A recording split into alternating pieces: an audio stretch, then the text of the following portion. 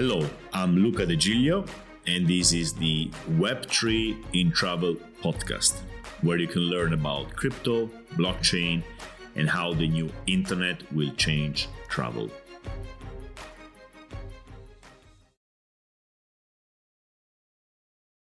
Today, we will talk about payments in Web3. Payments is usually the first thing which comes up when you mention crypto for travel, because most people still associate crypto with payments. And as you have seen in the last episodes, I almost never talked about it because, Web3 is much bigger than only payments. And also because while I'm convinced that a lot of payments are going to be done through cryptocurrencies, it is not yet very clear how this will happen. So many people assume that simply some companies will start accepting crypto payments. So, one day some big OTA is going to say, okay, from now on, you can pay with credit card or you can pay with Bitcoin and other crypto. But this narrative in crypto land belongs to about 4 years ago. We stopped talking about these kind of things a few years ago because mostly I would say it solves a problem which doesn't need solving. Or at least it is not the most pressing problem, and it is not the biggest change which crypto can bring to travel. In short, I would say credit cards work. If you are on the receiving hand, if you are the merchant, you are probably aware there are problems. You probably are not too happy with the state of things, or maybe you are, I don't know. But for customers, for the experience of the buyer, there's nothing really exciting about being able to pay with crypto unless you are a crypto diehard. And this changed recently, and we're going to get to that. But still, it is not payments which are going to change everything here. And also, we don't know how payments are going to be implemented in crypto for the travel industry. It's going to be probably a mix of different episodes and experiments, and at the end we're going to have crypto everywhere, but in probably unexpected ways. So it all started when the Bitcoin community started saying, okay, Bitcoin is money, so next step, what is the next step? Let's people accept Bitcoin as a payment and make it become real money. But this was not driven by a need for an alternative to credit cards. This was driven by people own Bitcoin and wanted Bitcoin to become real money, so used for payments and, making their bags bigger, so making Bitcoin price go up. It wasn't actually solving a problem in the travel industry or in general in the industries. It was solving the problem of let's make Bitcoin money because we want Bitcoin to be money. And guess what? It didn't happen at all. Bitcoin is not used for payments in mainstream because it's got still several problems, and we're going to get to them too. So why are people not paying mostly in cryptocurrencies today? Well, mostly because most people do not have cryptocurrencies. This is the main block, right? If everybody or 70% of people had cryptocurrencies, then there would be a push from companies to say, okay, well, that's an opportunity to attract more customers. Let's accept cryptocurrencies. And we simply are not there yet. So adoption is, again, what is stopping everything else. And the lack of adoption is also the reason for which you can say, well, there's no crypto payments. It's not because crypto payments are bad. It's because simply people do not have crypto. And I agree with that take. Until there is adoption, you cannot really judge the tech and the opportunity it brings. Another problem Bitcoin had and still has is the volatility. Bitcoin price changes all the time. If you sell your villa for $10,000 and when you actually get the money, it's worth 20, you're happy. But if it's worth 5, you have no money to pay for the expenses. So why would you expose your business to such a volatility? Well, you probably wouldn't, right? Unless you want to speculate, you wouldn't do that. The volatility problem is still in most people's minds. When you tell them, why don't you accept cryptocurrencies? They go like, well, it's volatile, right? I cannot really risk that kind of volatility. But this problem has been solved long ago with stablecoins. You can accept crypto, which is worth $1 all the time. There are several cryptocurrencies that are called stablecoins, which are always pegged to the dollar. So if you get 1,000 of them, it's $1,000 today, and it's going to be $1,000 in 6 months. So volatility is not the reason why cryptocurrencies are not accepted. It's the lack of adoption. Another main reason is that it's actually difficult, right? Some people are stuck into this narrative when everybody's going to have Bitcoin, we're going to be able to use it as money. And this may still play out in the long term, but this is really long term, in my opinion. And the fact is, there's no Bitcoin anymore, only. There's hundreds of cryptocurrencies. So what happens if you accept crypto and somebody comes and says, okay, I want to pay with Bitcoin? Fine. You have your wallet to accept Bitcoin. And but what if they say, I want to pay in Ethereum? Well, okay, you have another wallet, a completely different system to accept Ethereum. Or maybe they're going to say, I want to pay in stablecoin, USDC. Okay, fine. The Ethereum wallet covers that. Then somebody comes and says, well, no, I have Terra UST. It's another stablecoin, but it's on a different blockchain, and you don't have a wallet for that. And what are you going to do? You're going to manage tens of wallets on different systems on evolving technology, which has to be learned by your reception or your reservation systems. And as the time passes, there's more blockchains and more different wallets and more kind of tokens, which makes it extremely difficult to accept cryptocurrencies today. So on one side, you have the lack of adoption from the guests. On the other side is the lack of adoption of the tech from the companies. And this problem seems to be, in my opinion, unsolvable if the hurdle is on the company. And I'm not even talking about all the legal and tax issues you may have with accepting cryptocurrencies. Probably today, if you are a company which wants to accept cryptocurrencies, you are, yes, tapping into some interesting growing demographic, but you're also assuming a lot of risk and technical problems, which probably makes it not worth it. So does this mean that crypto payments are not going to happen? Well, in my opinion, they will happen and will take over everything else in the long run. Visualize this line. It's the Gartner hype cycle, in which a new technology emerges and it starts with basically nothing. And then as people start realizing what can be done with this technology, there's a very quick and high growth in expectations. So it goes from zero, because it didn't exist, to a very high expectation level. It's the moment in which everybody says, this is going to change everything. And in our specific case, this is going to change payments forever. And then this doesn't happen. And you have these expectations going down. They go very quickly down as quickly as they went up. And they go into the trough of disillusionment. It's like a hole in the ground where you basically go down to, it's a bit higher than at the beginning when the technology was discovered, but it's basically almost at zero, right? People stop believing it because they've been promised that was going to change everything, and nothing has changed. Because, big surprise, technologies need time. And then as technologies take their time and they evolve, the curve starts growing, this time slowly and more organically. And we enter in the slope of enlightenment, in which slowly we start looking at, yeah, this technology is going to change everything, not in the way we thought at the beginning and not that fast. And then later it goes into plateau of productivity, in which actually the technology is used. I think we are getting out of the disillusionment phase and we are slowly going into the enlightenment phase. So my thesis here is pretty clear. As I was saying, we are going to use cryptocurrencies for payments basically everywhere in the long term. And it's also becoming increasingly clear how this is going to happen. Let me make two forecasts here. In both these cases, involve a company taking care of all the complexities and delivering a very simple user experience for both the customer, the guest, and the company which accepts the payment.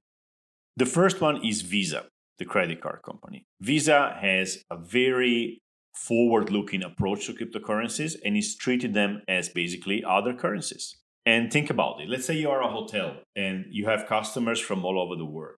So what do? Do you have a special section, a special department dealing with all foreign exchange on your reservation management and your reception? They accept every currency in the world? Or do you simply delegate this to the credit card companies? Well, you delegate this to the credit card companies because the complexity of dealing with different currencies, there's hundreds of currencies in the world, is just too much for your own operation. Now, if Visa comes to you and says, look, from tomorrow we are accepting 100 cryptocurrencies, but nothing changes for you, you will still be paid in euro or dollars, what would you say? You're probably going to ask, okay, what is the catch? What is the commission? What happens with cashbacks? And they tell you, look, it's just the same. If somebody pays in Brazilian reais today, you don't know what's happening behind the scenes, you get your euro. You can even define, I want 1,000 euro, you will get 1,000 euro, right? Somebody can come and say to herself or himself, okay, I'm going to use my Shiba Inu tokens to pay for this hotel night. And you don't have to worry about that. Visa does, okay? You just get your euro. Would you say no to that?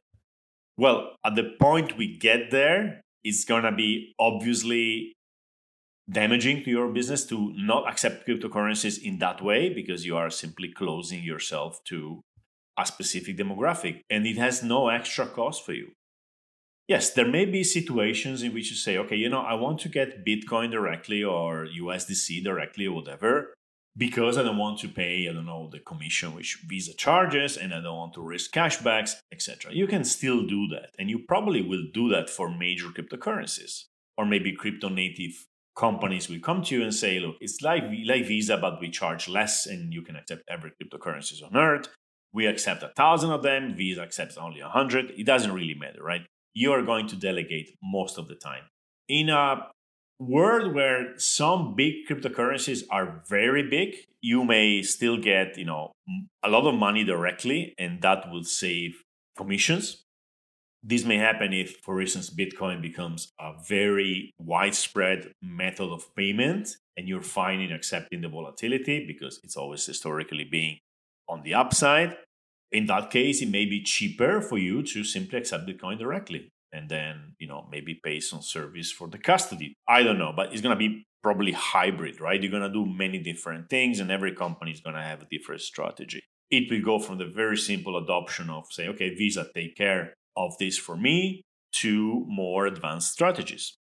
And as usual, it may pay to make some effort in being before the others. Maybe you're going to attract more customers before Visa actually does this. But it's really subjective. It depends on your situation, on your kind of customers, and how many of them actually want to pay with crypto. And the other case is marketplaces which accept crypto for you. So an OTA may decide at a certain point to accept credit cards and crypto, and you are paid in your local currency, euro, or dollar, or whatever, right? Or it may go a bit farther and you can say, okay, for every crypto payment, just send me Bitcoin or just sell everything for Ether and send me Ether or send me stable coins so I can do stuff with them. We're going to see many different strategies on this. And as crypto adoption grows, more and more marketplaces, even traditional marketplaces, will find ways to accept cryptocurrencies. Maybe by using, again, the credit card companies, or by organizing themselves, or by plugging in other crypto native companies which do crypto payments. And this will take us to a world where if you have any crypto anywhere, you will be able to use them to pay for your hotel, your travel, your flight, etc. And we're going to get there probably in a bit messy way with different experiments on the way, but we're going to get to that place. And actually, we are already there. For instance, if you have an account in Binance, Binance is a centralized exchange. You can apply for a Binance card, which is just a Visa card or MasterCard, I'm not sure, and fund this card with crypto. So let's say in Binance, you have some tokens. You have some Bitcoin, you have some Ethereum, and some Dogecoin and whatever. And once in a while, you just move any of these into the card. And when you go to pay for your hotel, you're actually paying with crypto. The crypto is exchanged by Binance for you into dollars, and then you pay with dollars. So if you are in the travel industry and you accept credit card payments, you're probably already accepting crypto in this way, which is indirectly and between the scenes. The same applies for the Crypto.com card. The Crypto.com card is a card which you apply for, you get it, and then you put cryptocurrency into it. And every time you pay, you get a cashback of 1, 2, 3, up to 8%, according to how much money you actually stake. That's a different subject. And so if somebody is paying you with Crypto.com, you wouldn't know it. You just know that it's paid with Visa, but people are using their crypto to pay for your service. This is happening today. I can't give you numbers. I know that many people are doing, but of course I am biased by the people surrounding me, but for sure this is growing. And I'm sure about this because for many people and more people actually, the banks are basically dead. So if I have a Binance account and I have to send money to a friend who has a Binance account in a different country, I'm sending the money through Binance or Coinbase or any other exchange. This is instant. It's basically free if I use the right currencies, and banks cannot beat that. I mean, banks are for international transfer really slow and expensive. So there's many people out there, especially the younger generation, who do not have a bank account. They see no point in having a bank account. They use the centralized exchanges. I'm not saying here this is a good choice for them, whatever. It's very subjective, but this is happening, right? So you have people who hold their money mostly in crypto. They have the volatile crypto and the stable crypto, and they simply use those accounts as bank accounts. And the technological debt that banks have compared to these new systems is so high that I don't see a way for them to actually compete, bar some big regulations which makes it completely illegal to use exchanges, crypto exchanges, and force people to use banks. And this could still be happening. I don't know. It looks like a very suicidal move from any government who does this, but it could happen, right? Still, the trend is in that direction, crypto. Another very important trend here is crypto native people. And by crypto native people, I mean, this is my own definition in this specific context, people who earn their money in crypto. I've met people who said to me, look, I don't own any fiat money. I don't have a bank account. My salary is paid in crypto. I want to spend crypto because going back from crypto to fiat is really painful. You have to have two different systems. You have to have the legacy banking system, which is slow and complicated, and the new crypto system. And you have to manage both of them. Now, this is normal for most of us. We come from the fiat legacy system. We moved into crypto. We are still holding both of them. But the process of opening a bank account today, if you don't have one, is pretty cumbersome, right? You have to get there, you have to sign papers, etc. We forgot about this because we did it in the past, right? But if somebody is native in crypto and you tell them to go to a bank and you tell them, look, it's open from 9 to 5, Monday to Friday, you have to sign all those papers. Then sometimes they have to verify your identity again. You have to go personally, even if you're traveling around the world. Sometimes people are they're traveling around the world for months and the bank calls them and say, you must come here if you want the account to work because we blocked it because we need to verify your identity once again. So for these people, for these young people, it's just crazy. They say, I'm never going to open a bank account. This is just, it feels like, getting a fax in the era of social networks. Why would I get a fax unless I'm really forced to do that? So these people will pay crypto natively more and more, right? And it's more and more of them too. And they have more and more money. So it is an unstoppable trend, in my opinion.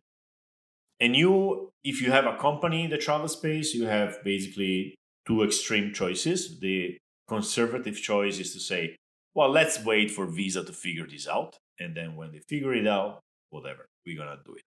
This is the zero effort, zero opportunity approach. Or you can say, okay, let's go deep into this. Let's, hire somebody who can do this or get a consultant and see if there's any move we can do which gives us some competitive advantage over our sleeping competition. And I cannot tell you here and now what you should do. I can tell you, well, you have to kind of get a strategy and see what the best move is. Now, an obvious potential competitive advantage is to attract this new demographic of young people with crypto, especially the ones who are making good money with it, and attract some extra customers compared to the competition. But so far, I have approached this payment issue from a skeuomorphic point of view. Skeuomorphic being how things are and how new technologies can change it and improve on it. And I keep making these examples. So the internet comes out and people start thinking, well, it's like faxes, but faster and cheaper. So the internet is like a machine which allows us to send many faxes and do not pay for the international phone call, because faxes used to be connected. If you had to send a fax to another country, you would pay the country code. So that would be expensive. Skeuomorphic is also when concrete was invented and we could now build houses without the pillars, these columns like in the Greek and Roman buildings. But we kept doing these pillars because we were used to do them, right? Until later, we realized we don't need these pillars anymore. And we had an open mind and we started thinking about new kind of structures like skyscrapers, for instance, right? There's no columns in skyscrapers. So these new primitive payments, this is programmable money compared to fiat euro and other currencies. It's programmable. It will allow us to do things we cannot even dream about today, right? And there's going to be this long period of skeuomorphic adaptation of this technology to completely new systems. And I, of course, can't tell you exactly what's going to happen. I can give you some hints of things I've seen a little bit happening, and that's what I'm going to do. But what I can say is that we will say things we cannot really even imagine at the moment. So one first thing which we are going to realize once we accept cryptocurrencies, and this does not apply to those who say, I'll let Visa handle it because Visa gives me euros or dollars. No, these are those people who say, I want to actually get tokens, the real tokens. And maybe, in a more conservative way to accept stable coins.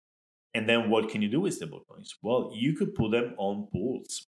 You can take your stablecoins and put them in a lending protocol, basically park them in a smart contract and get some interest. And the interest is much higher than what banks would give you.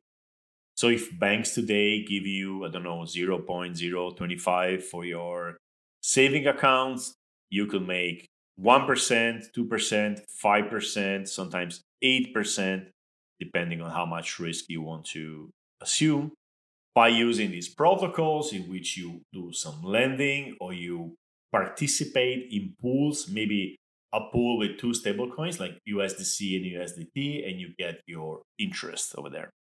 So a first selling point for going native with crypto is, well, your parked money pays you an interest which at least covers inflation. If we say inflation is at about 5% now, and you are making 0.025 in your bank account, you are actually losing money every year. Now, crypto kind of solves this problem by giving you this interest which covers inflation. Now, always remember there is risk associated with that. There is smart contract risk. Every time you put your money, your crypto, in a smart contract, the smart contract could be attacked and you could lose your money. Now, how much risk it is? Well, it varies. It kind of changes all the time. It depends on the protocol. Often the interest paid tells you how much risk there is. So if it's too high, probably it's really risky, but it's not that easy. So there you go. You're going to need to acquire some knowledge about that because there's a good opportunity to park your money and protect it from inflation. If you want to go a bit deeper into this, look for yield in crypto, yield farming, or pools, rewards, etc. There's a whole world out there with that. Another great opportunity and risk will be to say, okay, if somebody pays me in Ether or Bitcoin, give me the Ether and the Bitcoin, and I will keep them. All right. If it's Ether, you can even park it and get some interest. Bitcoin too, but with centralized companies. And you can bet with that money on the long-term growth of these cryptocurrencies. Will they grow? I don't know. You have to create your own thesis around them. But if crypto payments, especially at the beginning, represent 1% of your turnover, maybe you have that space to do that, right? And it may pay off very well. Who knows? My thesis in the long term is yes, it will. We are, digital asset space is going to grow in the next years. So it's good to have a little bit of them in your portfolio, in your treasury. But this is my own personal take. You have to do your own research there. All right, let's sum it up before we go ahead. So, crypto payments are coming one way or the other. You may ignore them, or you may anticipate this obvious trend and try to see if there is opportunities there. And we do not know what these are going to be. There's already opportunities in interest, getting more interest. There's opportunities in attracting some kind of demographic which you can attract and the others don't. But the real big ones are coming later. So the only way to get ready is to move now and start understanding the payment space in general in crypto and specifically for travel. So how can you go a bit deeper into this? Well, the answer is DeFi, decentralized finance. That's where all the experimentation and innovation is happening in the financial sector. Again, remember, DeFi is basically the whole financial system on different rails. It's the future of the financial systems. So that's where you do your research. Let's go into the final part of this episode and let's start looking really ahead when the non-skeuomorphic innovation is going to happen. And maybe the best way here is to look at some primitives or some new use cases happening in the wider crypto space, and you can start thinking if they make sense for the travel industry or for your own specific case. One very exciting innovation here is the streaming of payments. So you are able to pay or to be paid by the millisecond. So you actually start getting paid when somebody comes in maybe your hotel room, and it stops the moment it gets out. Maybe in an automatic fashion with self-check-in, self-checkout, maybe even through NFTs. I think I mentioned this, but again, it's good repeating them. You can check out the superfluid.finance website to see what's happening. It's really fascinating to see money moving this way. That wasn't possible before. And it will probably make possible a lot of use cases which we haven't really thought of yet. Another area of innovation, if you start accepting crypto payments, it will be to accept your own token, right? You issue your own token. People buy it and then they can use it to pay for your rooms. And since when you get this money, you can exchange it for another crypto like ETH, for instance, it doesn't actually mean that you are getting paid in a valueless token. So tokenizing your property, your business could be an idea. Somebody will do it for sure in the future. Somebody will actually do it successfully sooner or later. So that's another area you can explore. Another thing you could do is every time you get a crypto payment, you could use part of it to buy tokens from other companies in the crypto space. So exposing your company to the whole growth of Web3 in travel so that your bet is not anymore limited to your own company, but you are doing an informed bet of a whole industry here. And one of the exciting things of crypto is that you can actually monetize very easily your knowledge. So every effort you put into understanding this space can be easily monetized. You can get exposure to your advantage in information compared to other people. While before to do that, if you had some hint that some market was going to grow, let's say the vacation rental market is growing because I've seen Airbnb growing, you would need to basically create a startup or invest in a startup. Everything is very resource intensive. With crypto, you can simply say, okay, this payments through fluid payments like streaming payments is gonna grow. You just buy a few tokens of one of these companies or projects which do that, and you have your exposure. So you are monetizing, of course, if your information analysis is correct, you're monetizing very easily your knowledge. So getting knowledge in crypto is a very good investment in general because there's a very short path to monetization of it. As with every other episode in this series, we will basically go back to it in a few months and see if we have more travel related applications. So I hope this was a good introduction.